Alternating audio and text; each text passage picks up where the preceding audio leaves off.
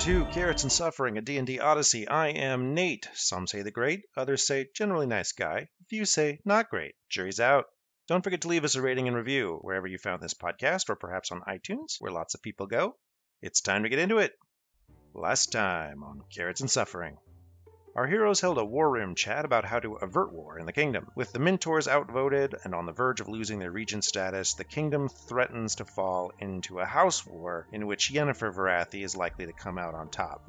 So you think someone is manipulating fairy magic and using it as a weapon? I do, and I also think that they will continue to systematically do so. We can't have that. And this person is using fear to unseat your house and take the power for themselves. Negotiations break down between Leslie Evans and Harriet Mintor Jr., who proposes a marriage contract to Leslie to bring her power into House Mintor. Leslie counters with an offer to bring a powerful wizard in to take over House Mason, and this quickly devolves. And Harriet says, well, what do you think, Leslie? And Leslie says, I don't want the position. And Harriet says, yeah. And Leslie says, and I don't like you. And Harriet says, doesn't seem relevant. House Lunari is elevated to nobility to even the odds of the voting in the upcoming Lord's Council to discuss the defense of the kingdom against the Fetch menace. Vanessa would be the most natural person to be the Baroness because Melise is more involved in business and removed from politics. The party comes up with a plan that is not terribly satisfying, but it does buy them enough time to take some actions.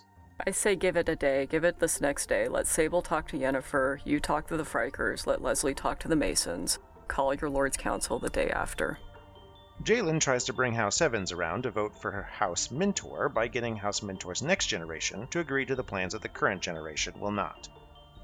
I think what I'm asking is fairly simple. If you give us a legal guild, when the thorns come down, we'll be able to give back to you a specially trained force of thieves, spies, and assassins for interacting with these other kingdoms. Sable learns about a mystic Heartrender fairy who lives north of town in a monastery in the Thorns, who might just have Yennefer Varathi's original human heart. Confidentiality and all, but there is a creature that would have all of the terms. He is known as the Heartrender, and the Heartrender specializes in deals of the human heart. Silpha uses her questionable vampire blood magic from House Mason once again, this time to convince Harriet to give Leslie the Spy Master title she so desires. And then she says, this was a good conversation. When we meet later today, I suggest that you bring up what we have talked about and cede the Spy Master position to Leslie Evans. She rolls a 3. Ooh, go Silpha. Okay, let's get into it.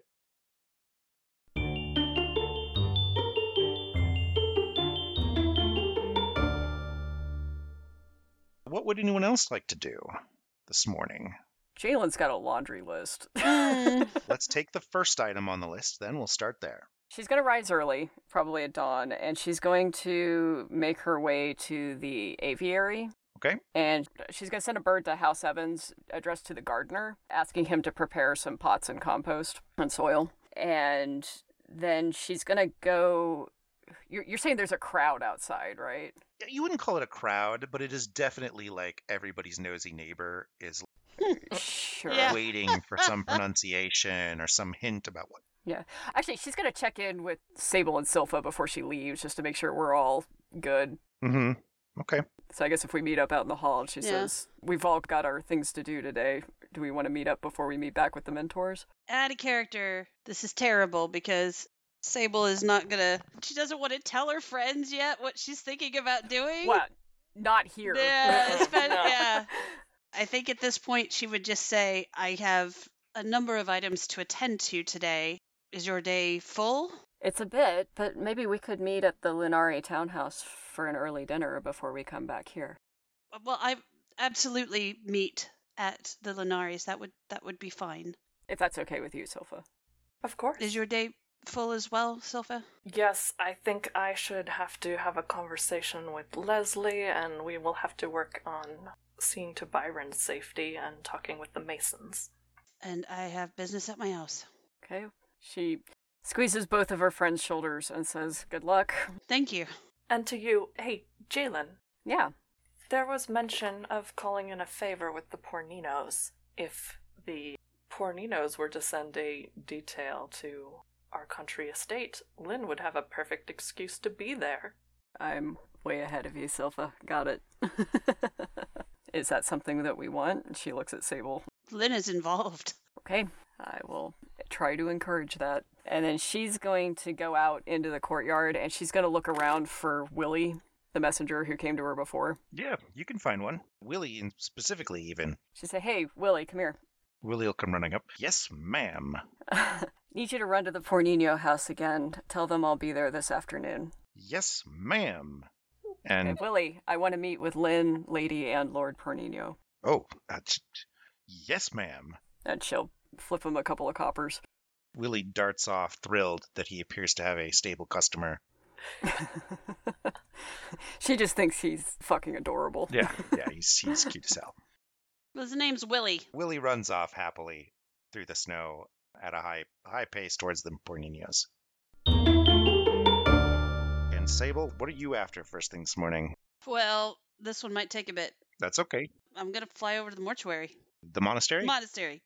Yes. Fly over to the mortuary where there's all the bodies. Well, you can tell where my Different. mind is. It's like, maybe I'm Yeah. gonna die. Maybe this is a really bad idea and I'm just gonna die.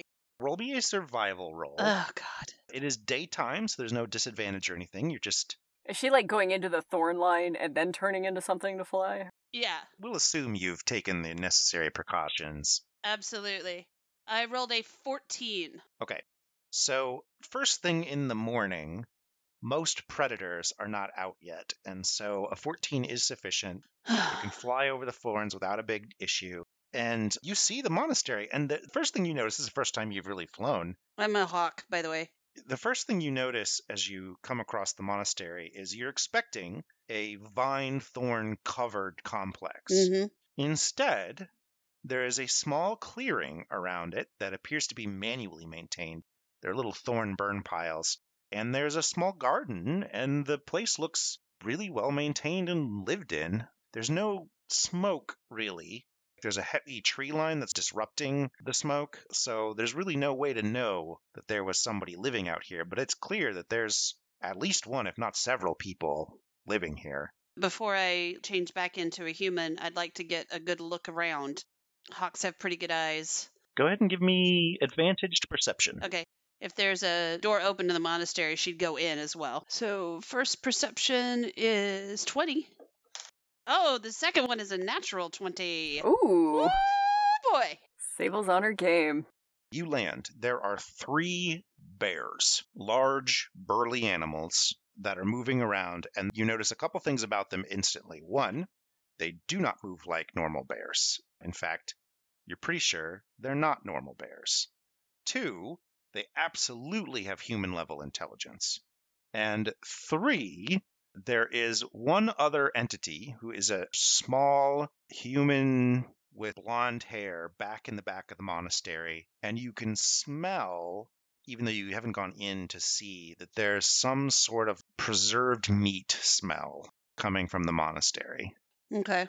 And you're pretty sure those 4 creatures, the 3 bears and the person in the back, is who lives here. Well, if they have human level intelligence, they're either going to be amazingly violent, in which case I'm going to get the frick out of there, or they're going to be not violent and I can actually converse with them. So I'm going to take the chance of turning back into Sable Okay, you turn into Sable. and immediately say, I have come to talk. One of the bears turns and walks up to you. It gives you a regal nod almost, Oh. and then turns his head and gives you this come here gesture. I follow. So this bear takes you into the front entry of this monastery. It's not a very big front entry. This place was never designed to be opulent.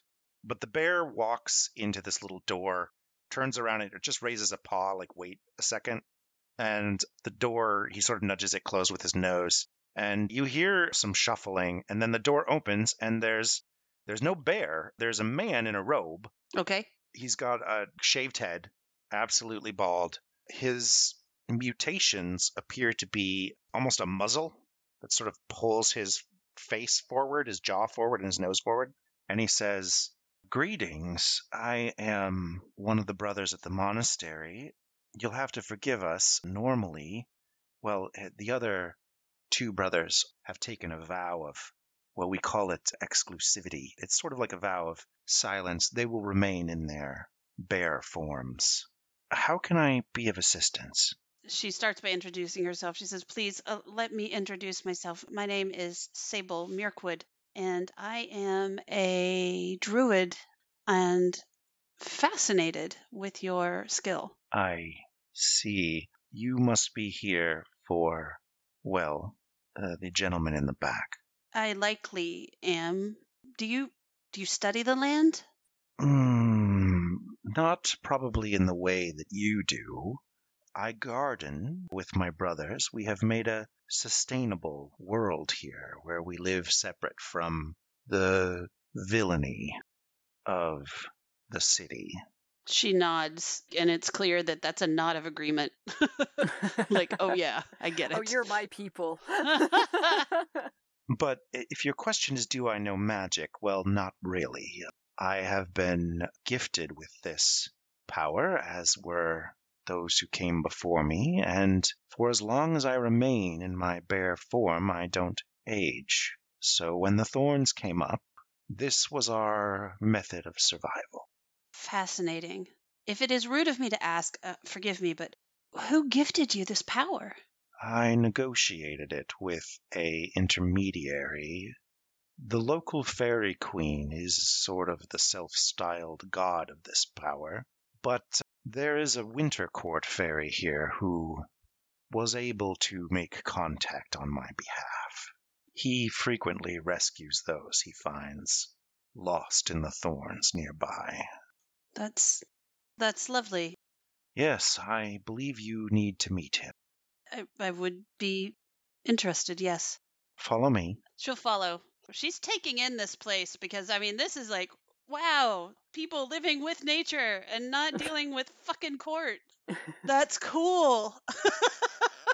So this man is not used to talking. Yeah, it's clear. He'll give you 15, 20-second pauses before he says words, just normally. But he'll lead you into the back of the monastery. There are several small cubbies that look like they have been converted from what once was a place where people would sleep to a place where people who are bears now sleep. Right. So they're just nests of fuzz, bear fur, and bramble that have been shoved into these rooms. Every room has one robe. Looks like they're truly ancient, just hanging. Most of them look completely unused. And he takes you back into this worship area, and this place, this is where it gets a little fucking weird. Okay. So you're imagining a very toned down set of benches and an altar. Mm-hmm. This room has been redone, if you will. It has some prayer mats that are lightly, inartfully woven branches on the ground, and the walls are covered in anatomically correct beating human hearts. Ooh. And sitting where the altar normally is a short man. Wait, before you describe this, when you say that they're beating human hearts, are these drawings that are actually moving? No, these are literal, anatomically accurate human hearts. Wow. Made of meat, bloodlessly pulsing on the walls. They're just hanging there? Are they in jars? Are they... They appear to be just sitting on shelves that have been added. It looks like someone turned the old benches into shelves by bolting them to the walls. Wow. And so there's just a couple of shelves of beating hearts. Holy shit. Is there like hundreds, thousands? There's a couple dozen. And sitting where the altar normally is a short human man with this gorgeous blonde hair. And he looks up when you come in, and you see this gigantic tear roll down one of his eyes. And he says, "Welcome to the Den of the Heartrender. How can I be of service?" She says, thank you. My name is Sable Mirkwood, and I have come to speak to you. Are you all right? "Yes, I am better than you could possibly know. Then why do you cry? I have been waiting for you for a very long time." Me? "Yes, you. Why me? I have a gift for you. But we'll get to that. You came here with business, and business is what we fairies do when we are not distracted by other things." Oh, you earlier said a short human. Well, he declares himself a fairy in front of you. Yeah. You may, however, roll me an intelligence saving throw now that you have been clued in that what you're looking at is probably an illusion. Oh, you mean to be able to see beyond it. Yes. So 21. 21, holy crap. Okay. Yeah, I rolled an 18. When he says it's a fairy, you realize, like, oh, I'm probably looking at a glamour, a fairy illusion. And you stare at it for a bit, and it starts to lose substance. And what is actually sitting here is a man in the shape of a tree, or perhaps a tree in the shape of a man, bark, skin, little branches for fingers. He has hair, but it's sort of like green vines with dried leaves, browns, not autumn reds, running down his back. Where his chest is, you can see through the illusion, there's this big knot, like a hole in the front of this tree, and dangling inside of it is a pulsing human heart. This one is tied there with red ribbons. That is what he truly looks like. He's still short. He's not tree-sized, but it is clearly a living plant. Sable says, I have come to ask, and then the weight of what she might be seeing is hitting her. And she just takes a step back and sits down on the ground and looks back up and says, how long have you been waiting? Since about 2 weeks after you were born. I haven't been keeping track of time here. Every day is much like the rest. Whose heart do you carry? This is the heart of Valeria Varathi. We traded. I have hers, and she has mine. Is she gone? She's not here, but she's not gone. The magic of a heart pact means that each one of these people is still here, even if their body has expired. That is why I keep them, even after the form they took in life is gone. So her form is gone. For now, but as long as you have her heart, one could always bring her back. It still beats, therefore she is still alive. Sable doesn't have any idea how to react on this. She is pretty stunned. I think beyond any emotional response at this point, she is just staring at the ground. Her brain has gone to fuzz at this point, and she is completely unable to speak. The tree man says, Sean, would you kindly bring some tea? And the man in the robe, who has backed off to the door and has been standing quietly, just nods and turns to get the tea. Let's do Jalen. Where are you headed? She's going to stop by the silversmith, and she's going to pick up those silvered crossbow bolts, and she's going to tip him a couple of silvers and thanks, because he let her cut in line. I know he said he was returning a favor, but she's pretty grateful for it. And then she's also going to go to the wig maker, and she's finally going to pick up her wig. Yeah, so your hair has been turned into a wig. Go ahead and roll me a d20. Is this how well it fits? They did measure her head. They did measure her head. 1. So the wig is of very high quality. It was made by an expert. And it was made with your hair, so it looks like it belongs on your head. However, it is not the hairstyle you would have chosen. But it's changeable, right? With work, yes. With you work, have to be very okay. careful. You definitely don't want to cut your wig because it's not growing back. Right. Is it still long? Yes. Okay, it's still really long. Okay, but it's probably shorter because she couldn't give like her whole head of hair. But okay, great. If they'll help her just fit it on her head for now so she doesn't have to go around with her hood up, she'll do that. Nope, yep, they'll get it onto your head. You don't love it, but you can work with it. I can work with it. Out of character, she actually prefers the shaved head to having a head of hair, but she knows that there's a practicality for having the wig. It's going to take some while getting used to it because it's just a little itchy. Yep. And then she's going to go to House Evans and find Lord Evans.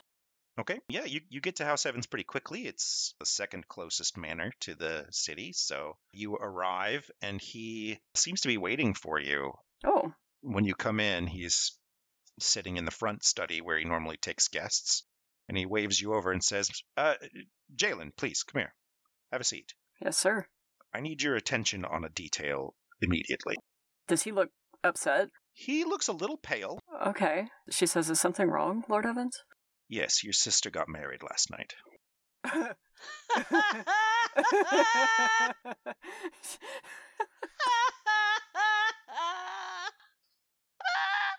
I mean, oh, It's bad, Jalen. to Iris Lunari? Yes, sounds like you've heard the rumors.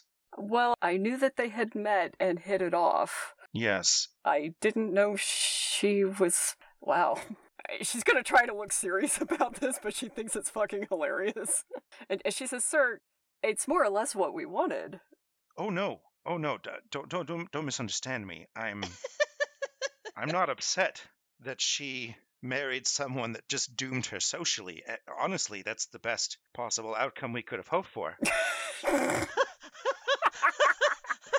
Remember, marry her laterally. Don't try to marry her up. We talked about this. My problem is a little different.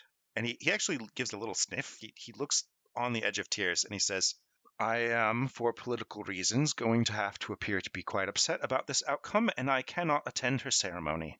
Lord Evans, that's ridiculous. Yes, well... No, listen to me. That's ridiculous. No, I understand it's ridiculous. It is, however, the reality that I am going to have to accept. Do we have ears around, or are we, like, alone?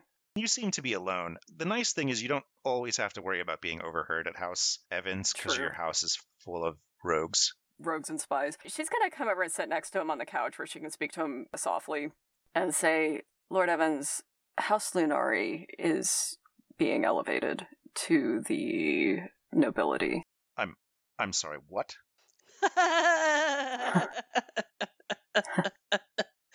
Last night was eventful, sir. I have a lot to tell you, and I think it might alleviate the situation a bit for you. All right.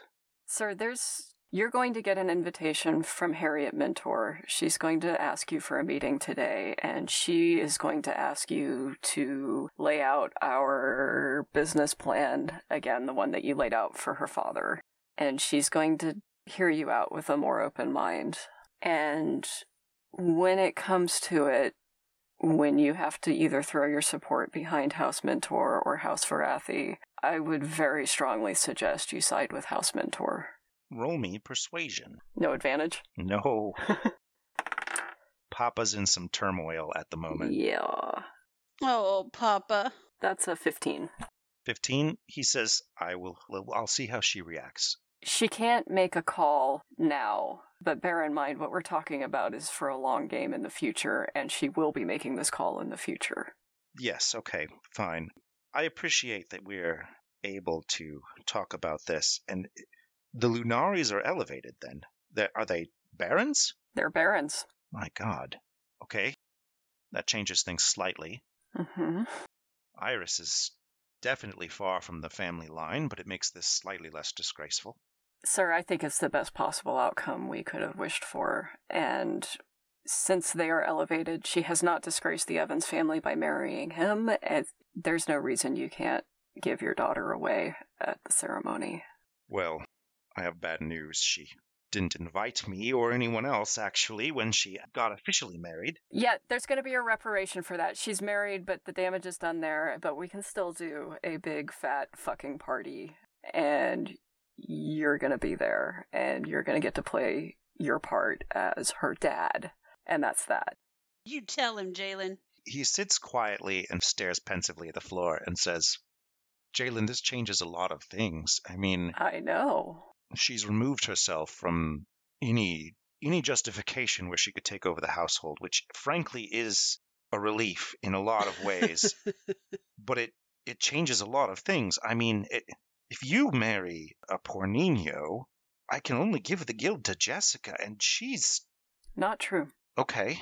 I am hopefully marrying the third Pornino child. He is not going to inherit his house. He can inherit this house. Let Lynn run House Evans. What will I do with Leslie? And let me run the legal guild. Okay, but well, I can't pass up Leslie for this, and obviously Leslie gets some dibs here, sir, but if what you're talking about is giving the house to me, then what you're actually going to do is give it to Lynn. But I agree Leslie would be the far wiser choice. Leslie doesn't want the house. You know that for sure? Yes. Leslie will take the house if it's forced on them, but they don't want it. It's not what they're after. having to work through skinning and leatherworking documents will completely eliminate their true passion. Yes. Float by them the idea that Lynn could do that. All right. And I will need to have an interesting conversation with Lynn. I'm going to prepare a formal party, and I'm still going to give the impression that I'm upset about this, but maybe the Lunarias will throw it for me, and I can still show up. Nobody knows how to party like the Lunarias, sir. Nobody knows how to party like the Lunarias. It's actually our tagline. Yeah. You get those little bees buzzing. Their little butts moving. It's on every bottle of Lunari mead. She says, Lord Evans, you understand the court decorum behind this better than I do, but I don't think there's going to be much face to save here. It's okay. He gives this big, exaggerated sniff, and 2 tears roll down his eyes. Oh, here. She pulls out a hanky, hands it to him. And he says, Jalen, my baby got married. And he pulls you in for like this big hug and is just sobbing. Weird. I mean, she hugs him back and says, well, you knew she was never even going to do that by the book, sir. He nods. And, she wouldn't be Jessica if she would. When you get a chance, could you stop by Socialize? I'm pretty sure she's having her own party there right now. I'm sure she is. When did she get married? Was this yesterday? Last night. Late. Night. It was an eventful night. Yes, I heard there was some shenanigans at the Capitol, but the rumors are insane. Yes, they'll settle down again, I'm sure, but... No, I mean, like, literally insane. Like, the sun came out, there was a beast in the courtyard, Byron Mason assaulted 6 people? Yeah, it was awesome. I mean... None of this is possibly true. Byron is the sweetest man. It wasn't Byron. Just, sir, the rumors are going to fly about this, and you know how the rumor mill is. It was not Byron. I will just say that. Well, obviously, but something clearly happened. Meet with Harriet today. Fine. I'll go into court. He stands up and says, pack the cart. And you see some servants just run off. What do you want me to say to Jessica? Tell her that I am very upset and also completely thrilled. And I'll see her at House Lunari as soon as I can arrange a proper party. Okay, I'll do that. Aw, the sweet look on your face, Mandy. She's thrilled. She's so fucking thrilled. Major problem sort of took care of itself. Vanessa Lunari will be scandalized. Poor Lord Evans. Silpha, what did you do? The best thing. The best thing ever. And then she's going to go talk to the gardener and plant some seeds in these pots that he's hopefully got prepared for her. Yeah, I mean, the gardener has never received a letter from a carrier pigeon before, so he got it and snapped to attention immediately and is thrilled that someone seems to have noticed his work. What's his name? Steve? No, we already had a Steve. Go ahead and name him. We had Stinky Steve. We don't want to go there. we don't want to go. Yeah, we don't want to go there. Jerry. All right. All right. She goes, you do good work, Jerry. I know that's not really one of the focuses of House Evans, but you do good work. You should know that. Well, thank you. I try. These are willow tree seeds. At some point, my friend Sable is going to come and help with this project, but for now, just keep them watered and warm, and please have half of them delivered to House Farathi. Yes, absolutely.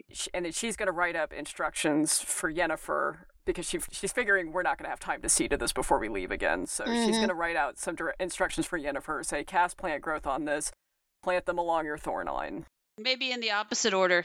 Well, if she has the cluster pots, she can cast plant growth on all of them at once and only have to cast the spell once. But you can assume the extremely high-level druid will figure it out. Yeah, she'll figure that one out. You can write okay instructions and get away with it. Yeah, so she's going to write the instructions and seal that up and send that along with them. And yeah, in the meantime, she's going to say, just take care of the seeds, keep them warm. They'll sprout at some point, and my friend Sable will also help at some point. Yeah, this is great. Willow trees would make a wonderful addition to the prairie property. Yeah, I mean, we'll have a nice, lovely willow grove at some point. Yeah, well, I mean, they're good cover, I guess. Well, thanks, Jerry. Yeah, okay. Thanks for doing this in a pinch. Jerry sort of confusedly gets to work, but seems really happy that he's been acknowledged. Mm-hmm. Yep. Silpha, so you finished your hallway conversation, you finished your conversation with Harriet. What is Silpha's first agenda item? I think Silpha will coordinate with whoever she needs to coordinate with and head off to working on persuading the Masons to side with the Mentors in a Lord's Council and seeing to Byron's safety. So, yeah, she's headed to House Lunari. Okay. Did you want to meet with Leslie first, or are you going to let that happen later? If Leslie bumps into her, because I don't imagine that Silpha can find Leslie if Leslie doesn't want to be found, then that's fine. Good news, Leslie does want to be found, and you can knock on Leslie's guest room door, and the door will swing open immediately. And Leslie's there, and even through the illusion, Leslie looks really tired, like she spent all night pacing in this room. And she says, Silpha, please come in. Of course. You look really tired. Oh, sorry. And they adjust their hat, and the illusion intensifies, and they look just fine. Silpha's like, you don't have to lie to me, baby. It's been a tough night. Do you think Harriet's just trying to rattle my cage? What the hell does she want to accomplish with a marriage contract? Well, who wouldn't want to be married to the most clever person in the kingdom? The most I can say for her, as at least she recognizes your talent. Yes. Well, and she has a point, Silpha, that the next best person in line, frankly, is Faust Porninho, and the man's a dumbass. He thinks with his lower brain, if you know what I mean. There's no chance that he would be a good marquis or regent, frankly. This pitch sounds like it would be the best thing for the kingdom, and I hate Harriet. And you don't want the title of marquis? No, I don't. Well, I spoke to Harriet this morning, and we had a very productive conversation, I think. So, you asked for 2 weeks. Why don't you see how this evening's gathering pans out? All right. I would like to bring Archibald Mason into the Thorns. You trust your mentor enough?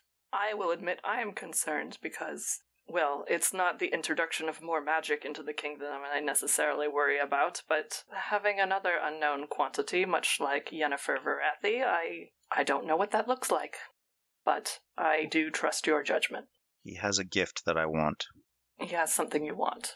Yes, he has something I want very badly, and most of what I do for him, most information I have sent him has been to obtain this present. And so I would like to bring him in, but he will completely change the politics at House Mason. And so I am really torn. On one hand, I think I can use him as leverage to get the title I've always wanted. But on the other hand, I'm tired of waiting. As I said, why don't you see how this evening's gathering resolves? I spoke with Harriet about acknowledging her own shortcomings and ceding the spy master position to the most qualified individual. Oh, well, thank you, Silpha. That means a lot to me. And gives this big sniff and says, oh, I'm clearly very tired. Can I just give you a hug, and I need to go to bed? Of course. Did you notice that she did her makeup before she came to see you, Leslie? Leslie might be too tired for such details. Yeah, Leslie's clearly spent all night obsessing about this problem and did not come to a conclusion, but pulls you into a big hug and says, Silpha, you are wonderful. And please don't be offended that I'm considering Harriet's offer. It's not about you. We have to do something. As I told Harriet, I am aware of the nature of royal marriages and the politics regarding them. I have already suffered the outcome of the politics regarding royal marriages once already. I'm sorry about that too, Silpha. Byron really does seem like a nice man. And that's one of the reasons why I did not pursue a public formal courtship with you. All right. Look, I'm sure I can figure this out. I just need maybe some sleep and a couple more hours of time to think about it. And I think Silpha will grab Leslie's face at this point and give her a kiss. Aww. Aww. And then she whispers in her ear, I'm perfectly capable of politics too. Cheating at it even. And Leslie says, Hugh, tease. I have to go to bed though.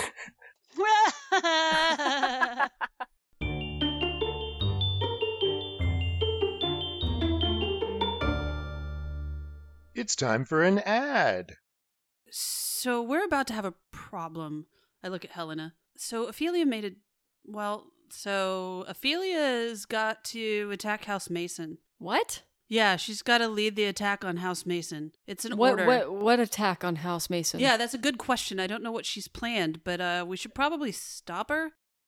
Kylan leans in and says, well, all you have is these pixies and no idea where she is.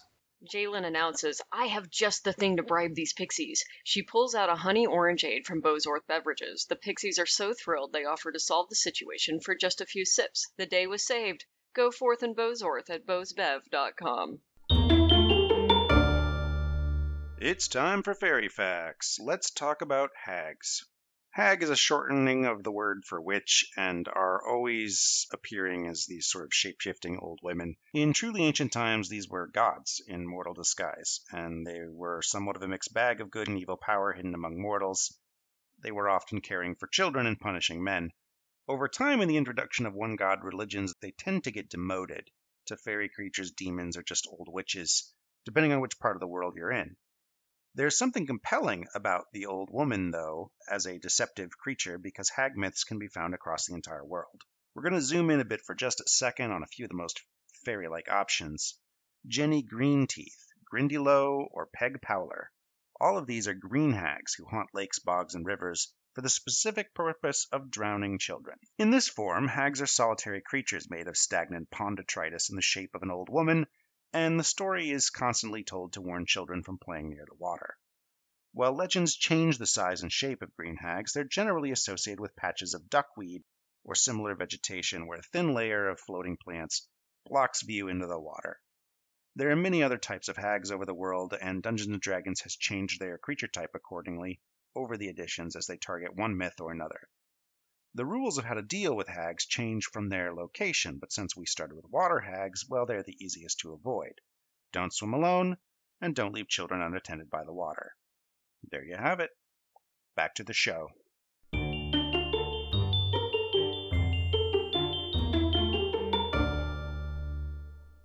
I'm going to switch gears then for travel time, and we're going to go back to the monastery. So, as the monk leaves to get tea, she looks up at what she now knows is her father and says, They're right. You do have gorgeous hair. Thank you. I pride myself on that particular glamour. I used to really rely on it. Here it matters very little. I like it under the glamour, too. Thank you. Aww. I can see the family resemblance. In your eyes. Only your eyes. Yeah. And Oh, In Your Eyes by Peter Gabriel just became Mirkwood and Sable's the song. light, the heat. She is going to ask a question that she has never, ever, ever wanted to ask anybody, and it's going to be hard for her, and very likely there's going to be tears in her eyes when it happens, which is something that she has very much trained herself out of doing, is crying, because she doesn't know if her tears are poison. So she'll be fighting it, but it'll be there. And she says, Did I kill her? Was it me? No. No, it was not you. Then what? Or who? I'm not sure how to answer that question. Hmm. But I think it was me. My heart bound her in a way that we did not predict. When I took on her heart, I gained many things. Love, fear. When she took on mine, she lost all of those things. And the agreements she made became her nature, as if she were nothing more than just another fairy. And so there was nothing she could do. I'm sorry. Well, I am sorry as well. I have 100,000 questions, and I don't know if I want the answers to any of them. Well, I'm not going anywhere, but I suspect you didn't come here to talk to me. I didn't know you were here. Yes. At least not you. The part connected to me, you. All this time, when I was sitting in corners, Sable. with everybody telling me that I killed both of you. No, you did not. I killed both of us. She sighs and says, I doubt that the truth is that easy. No, I'm sure there are some who would argue differently. And while your mother's heart has given me the ability to lie, I can assure you this is how I see it. I believe you. I have a little of that tendency myself. Has anyone ever told you that you sound like the trees? Yes. Well, in a way, I am a tree. Mm-hmm. So, have you met your brother yet? What? I'll take that as a no. That would... Well, You can't just stop there. yes. I've lost track of him. But who is he? Well, that's a good question, actually. He'd be about 110 in your years, so I don't know. I was hoping that he found you, though. Is this Valeria's first child? Oh, no. No, this is my first child. Your half-brother. Well, so who was the mom? Well, I regret to say this, but this was back when I still had a fairy heart, and, well, I don't remember her name. She wasn't important. Oh, this is dumping a lot on me. You know that, right? Well, I'm afraid yes. Let's try to do the business that you came here to do. Oh, holy shit, she says. And when the monk comes back and offers her tea, she just waves it off. He'll set it next to you. So, business. She pinches her nose, the bridge of her nose, and just gives herself a second to concentrate and get back into the mindset that she was in when she came here. When she came here, she was, okay, I don't know if I'm going to have to fight my way to this person. I don't know if I'm going to have to fight them.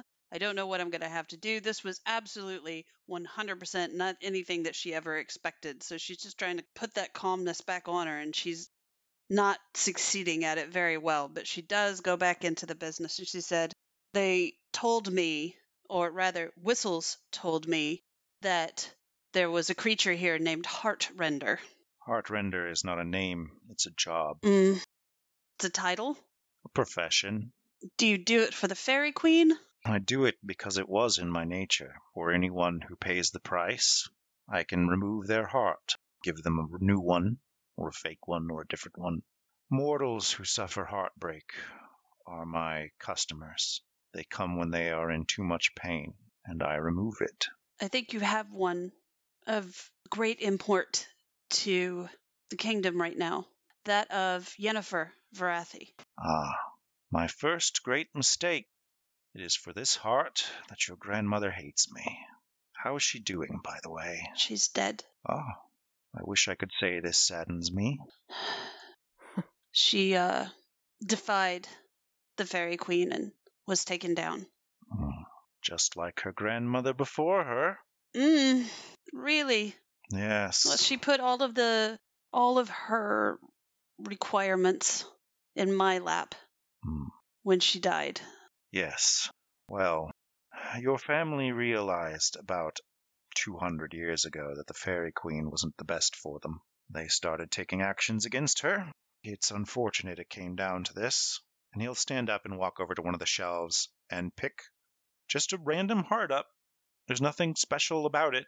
It's just a beating heart. And walks over and sits down and says, "This is hers." Can you tell me why she bargained it away? Yes. She knew that the only way to defeat the fairies was to become one, and so she did.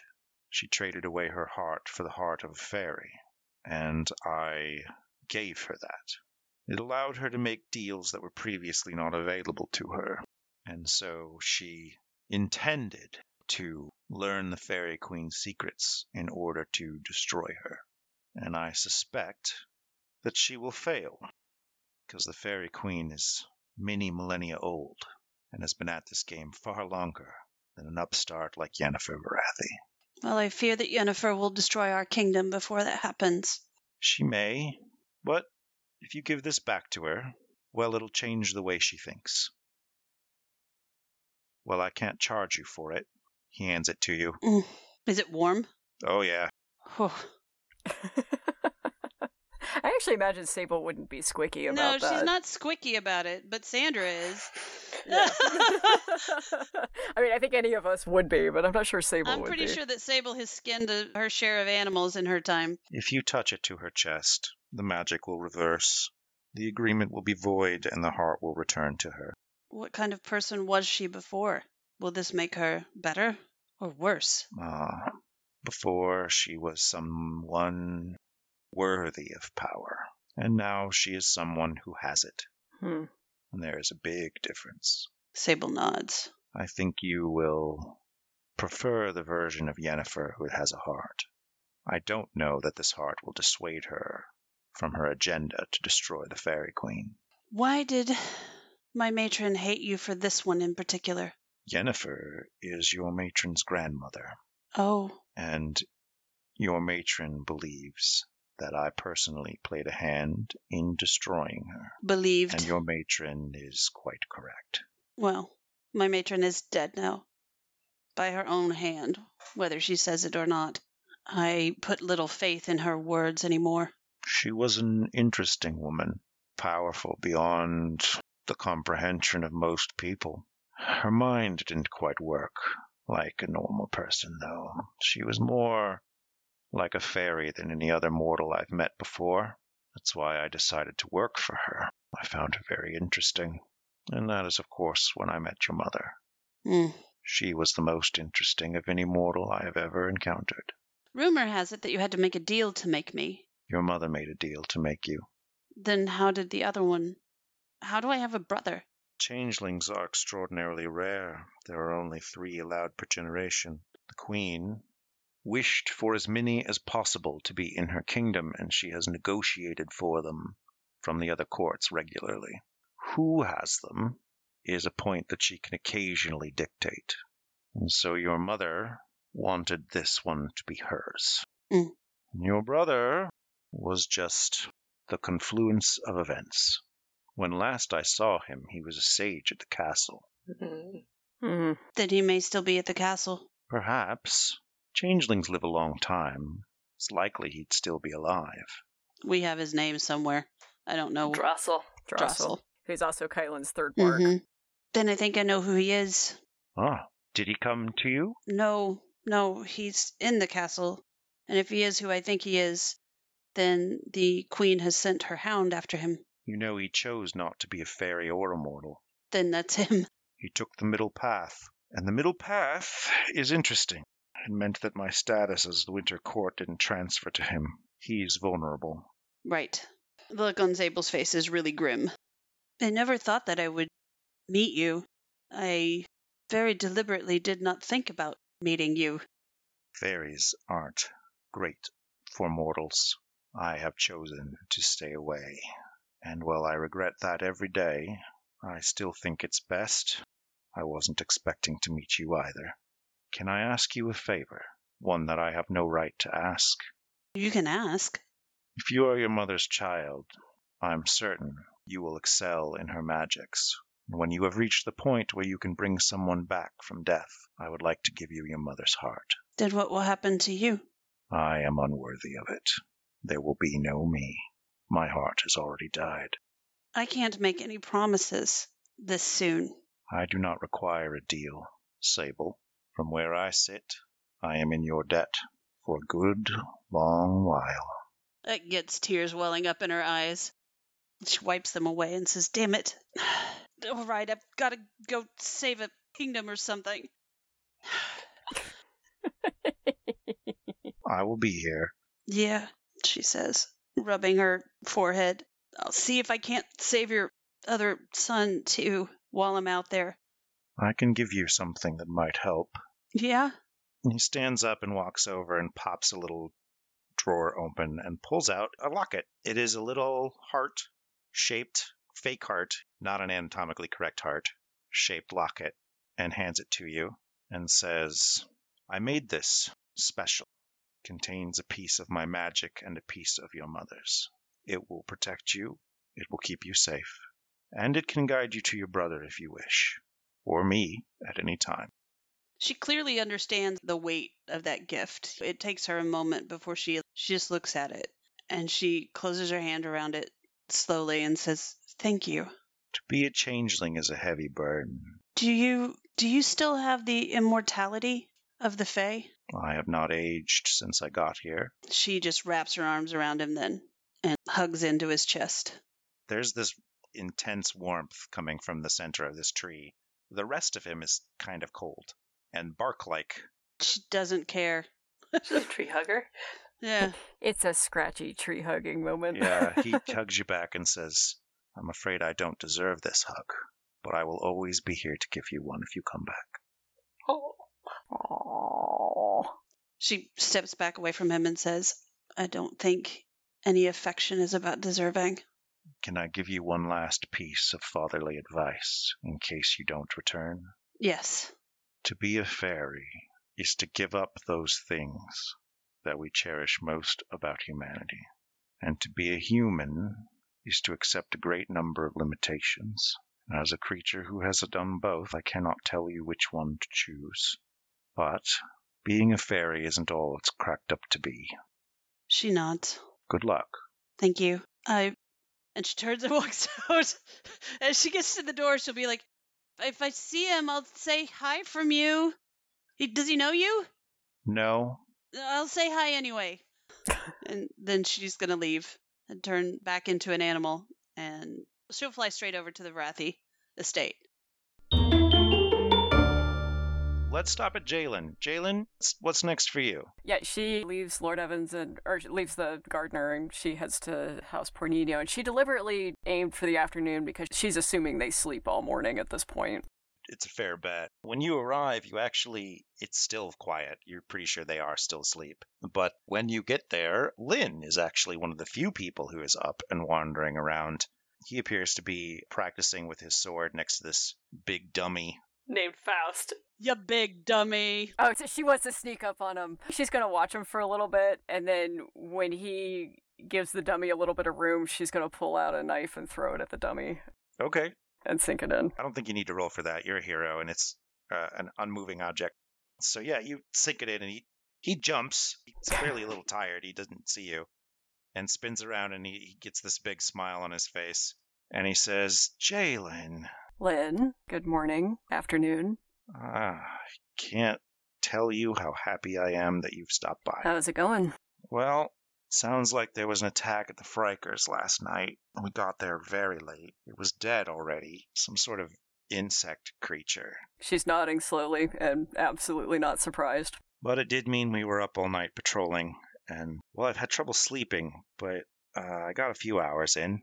There was another attack at House Mentor at the same time. Well, a little later.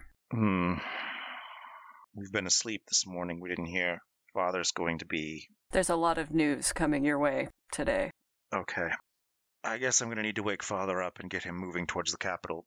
Well, I'd like to talk to you first. Both of you. Okay. Well, come on. A messenger said you were coming by, and I let my father sleep.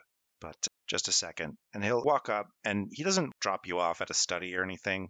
He basically holds your hand and pulls you along with him the whole way, Aww. unless you put up a fuss. Nope, she didn't fuss. But he goes straight to the bedroom door, just knocks on it, and you hear, come in, and he swings the door open and kind of pulls you in. This will be an interesting awakening for them.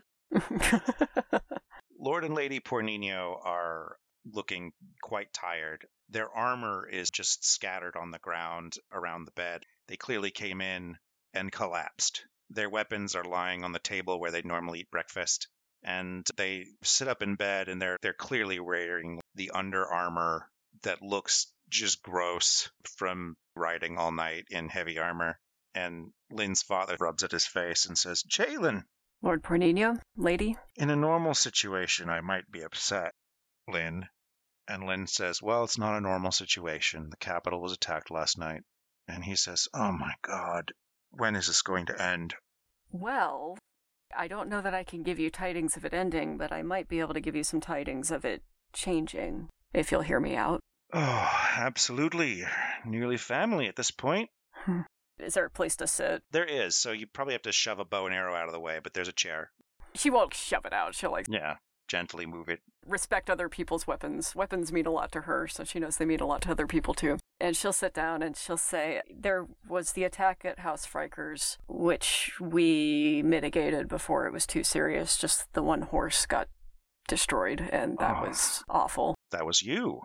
We didn't destroy the horse. No, I assume not. Thomas tried his best to take credit. Yeah. That's fine. Just let him take it. We didn't really want to be caught there. I imagined, but anyway, it was evidently clear that Thomas Drury did not destroy what was left behind. He's got a lot of heart. Well, he's a good kid. but his heart's bigger than most other parts of him. That little kid, he's just got so much moxie. He's just so fucking adorable. And so we went to the Capitol to wake up Lord Mentor to tell him of what was going on, and there was an attack there as well. And the nature of that attack is going to have some wider implications because there were a lot of witnesses who... She looks around and she says, "How secure is this room, sir?" Most secure room in the house, and it's early enough. The servants were all up last night, too. I suspect we're alone. I assume, given your family and what you do, that you know what a fetch is. He nods and says, yes, absolutely. These attacks have been the work of fetches whose fey magic has been exploited to make them uncommonly powerful. He's going to roll his knowledge nature skill. And he says, I mean, theoretically that was possible. I didn't realize that it would ever happen. The fetch that was attacking House Mentor last night was made to look like Byron Mason. Oh, that's going to be a big problem. The real Byron Mason is currently staying at House Lunari at the estate, and the Mentors are very concerned that we have him protected. The Masons are down to 2 champions. House Evans has lent them another 2. I wondered if you could spare some of yours, your knights. Yes, absolutely.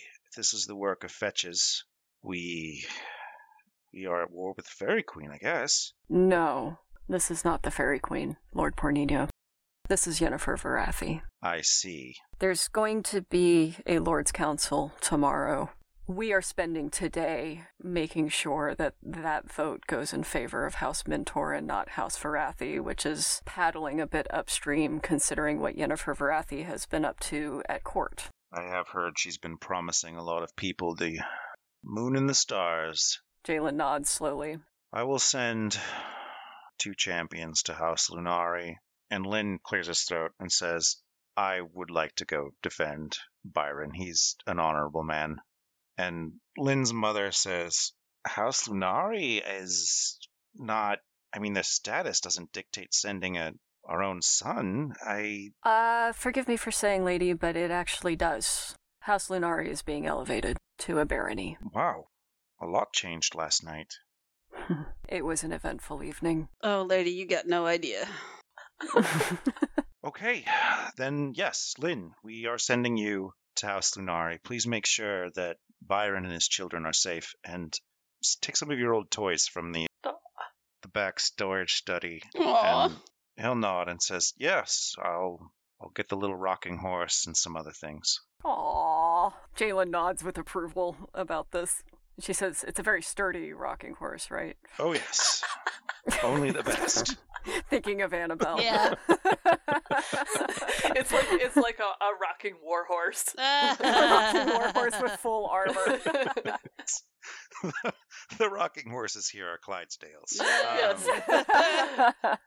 Yes. Little turn and say, I'll just go gather some things. I'll meet you out front.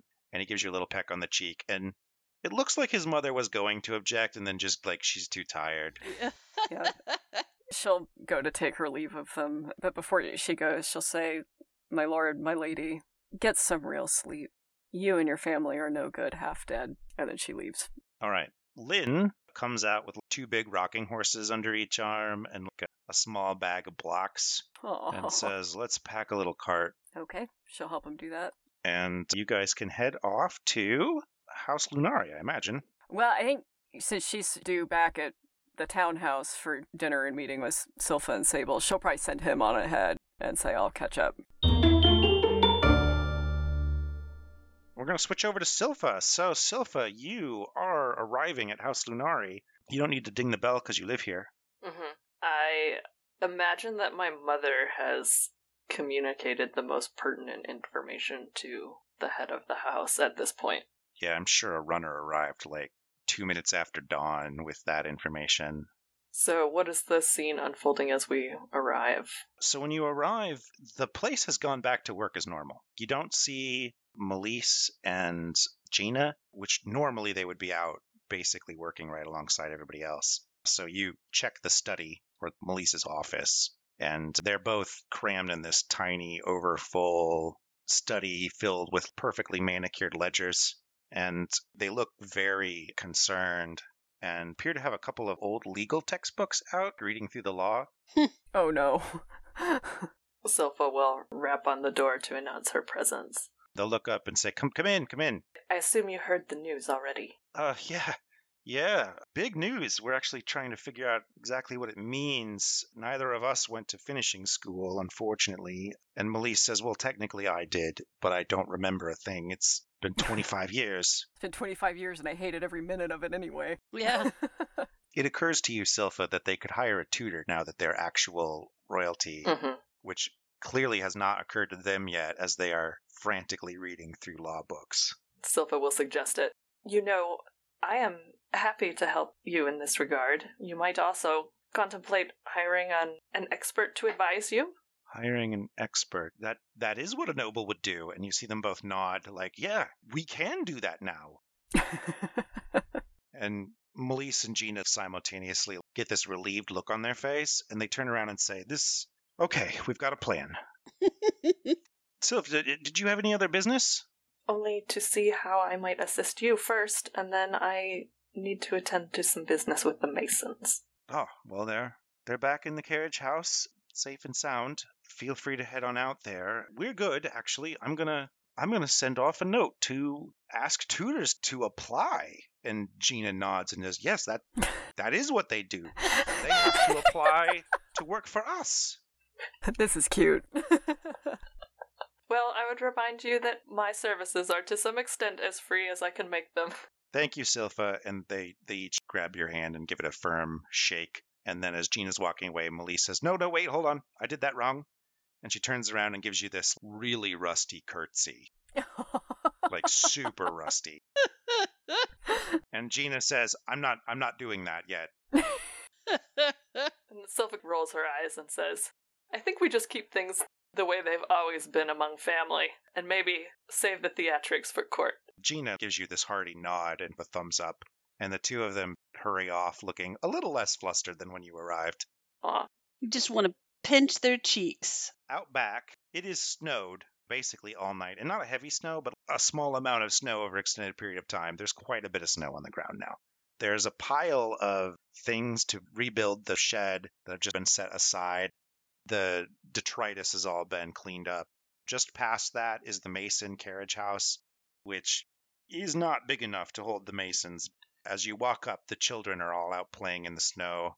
There's 7 or 8 of them, and Annabelle is a tank amongst the children, and so she's able to make this massive snowball, much larger than any other kid can make, and is hurling it.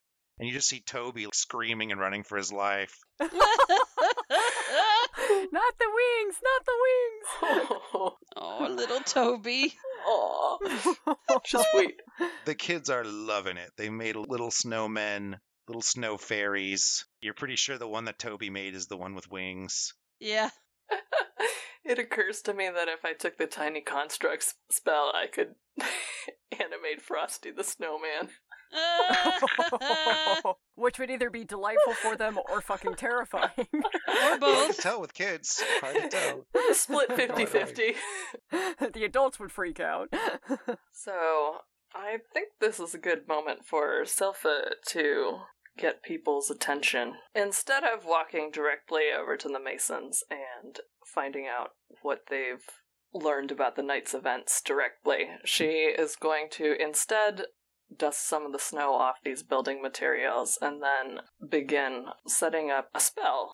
So she's going to mark out 4 runes in a kind of perimeter around all the building materials, and then anyone with arcane knowledge would recognize the rune patterns that she's made as dealing with relating to the elements and energies of creation. And Silpha examines her spellbook, stands back, and cross-checks what she is working on with the diagrams that she has made out on the ground, and then shortly thereafter she begins walking this perimeter while chanting and doing a set of, it looks like some sort of very structured, choreographed dance. Specific motions with specific chanting. Roll me Arcana or History, whichever is better for you. They're probably the same. They're the same, so I rolled a 10. It's an 18. This goes flawlessly. The snow actually makes it really easy to do runes right now, and so you start working on this. The spell she is using will be Fabricate, and it takes 10 minutes to cast. So as she's walking this perimeter, I think some of the snow begins to melt, and there's like static in the air as somebody is pulling in magical energy, and she's using her body as a kind of conduit for raw magic, which she is pulling out of the ether, and now at this point it's rolling off of her body and filling these rune symbols. She is using her body as a conduit and charging these runes like some kind of battery. Cool. It looks like it's actually work. It is physically strenuous. She is absolutely focused and getting a little dewy as she builds a sweat going through these motions.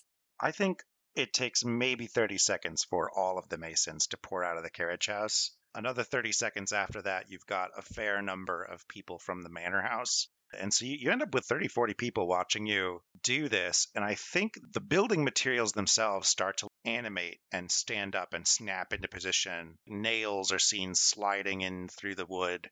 Faint sounds of construction are there, but no tools are present. And so it gives off this bizarre, ghostly vibe as this whole building just comes together. With an 18, you assemble a hella good building. What does it look like? Given that there's a need for space with the Masons staying there, I think she has constructed another carriage house.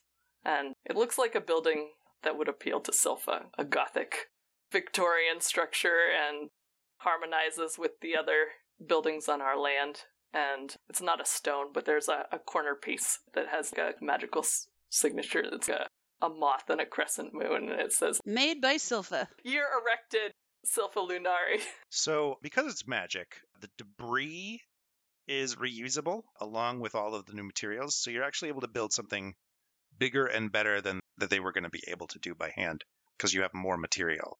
So you can easily slap together a beautiful brand new carriage house, give it a coat of paint and everything. And it takes 10 minutes, which at the end, every jaw in the whole outside area is just down. And once you've done waving your hands and the magic seems to have faded away, Lady Mason, with Byron's elbow firmly gripped, comes marching up to you, pulling Byron, and then she shoves him right up to you. And Byron says, Silpha, that was amazing. My mother extends her impression. He's struggling with words. And Lady Mason just says, I'm impressed. Silpha is, her last gesture was to get down on her knees and actually physically put her hands to the ground to spur the last of this construction. And so she's dusting off the snow and is winded and claps the snow off her hands and just vaguely says to her family, proof of concept executed. I don't think I want to hear any more nonsense about dowries or the value I bring to a marriage contract. Ooh. Silpha stopped giving fucks. There's just some nods. And Silpha just says to Lady Mason, who says she's impressed, thank you. I was just hoping to show people the extent of what can be possible. And Lady Mason just nudges Byron really hard. And he says, Mother, I think I can do this without you. And she says, okay, I'm just going to be back here. And she gives him this look, this very mother, like you better kind of face, and starts to step back. And Byron turns around and says, Silpha, my mother seems to feel that Lord Mentor's opinion about our courting could be reversed or irrelevant soon. And I would like to skip future courting and just go directly to the next phase. Silpha Lunari, I would be honored if you would be my fiancée. Oh man, you put me on the spot. And you hear a loud cough, and he turns around and scowls at his mother and pulls out a little ring box that she clearly picked up like yesterday.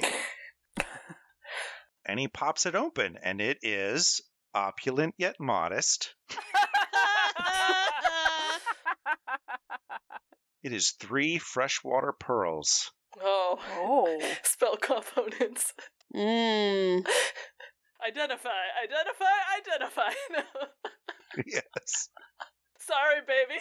I used this. Sorry, baby, I just don't trust you. No.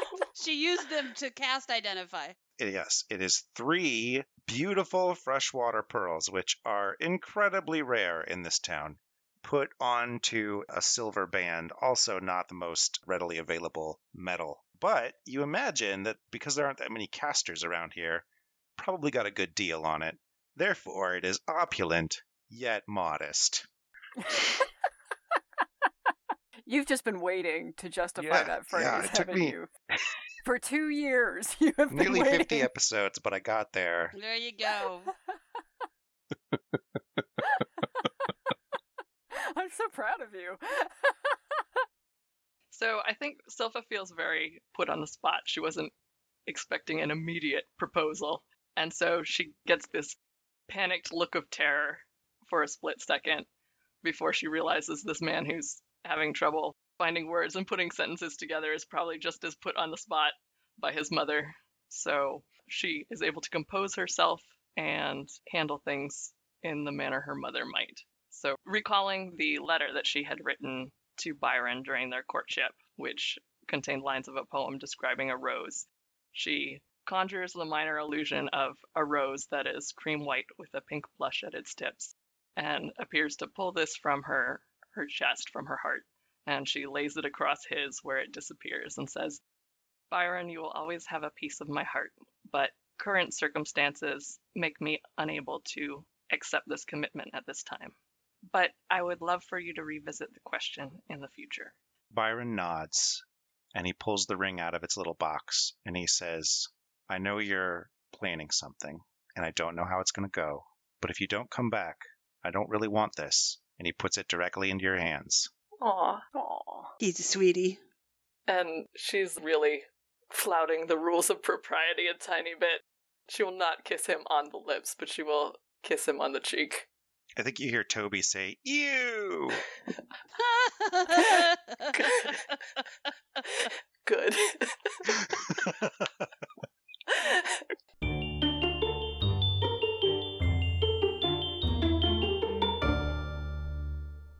And that is the end of our show today. Don't forget to leave us a rating or review wherever you found this podcast. We are happy to report that things are back on track here in publishing land. Stay healthy, people. Next up, what the heck will our heroes do with Yennefer? I mean, there's other things going on, but seriously, what are they going to do about Yennefer? Because I don't know. It might sound easy, but it's all improv, everybody.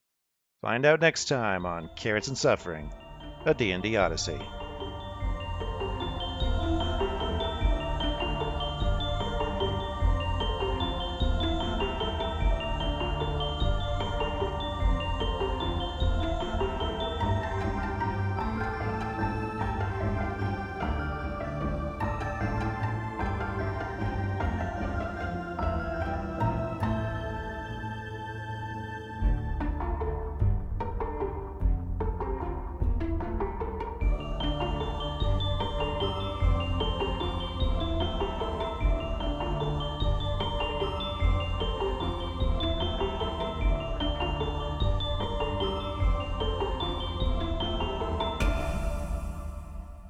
It's hard to not be endeared to somebody named Willie. He is either an old, grizzled drunk.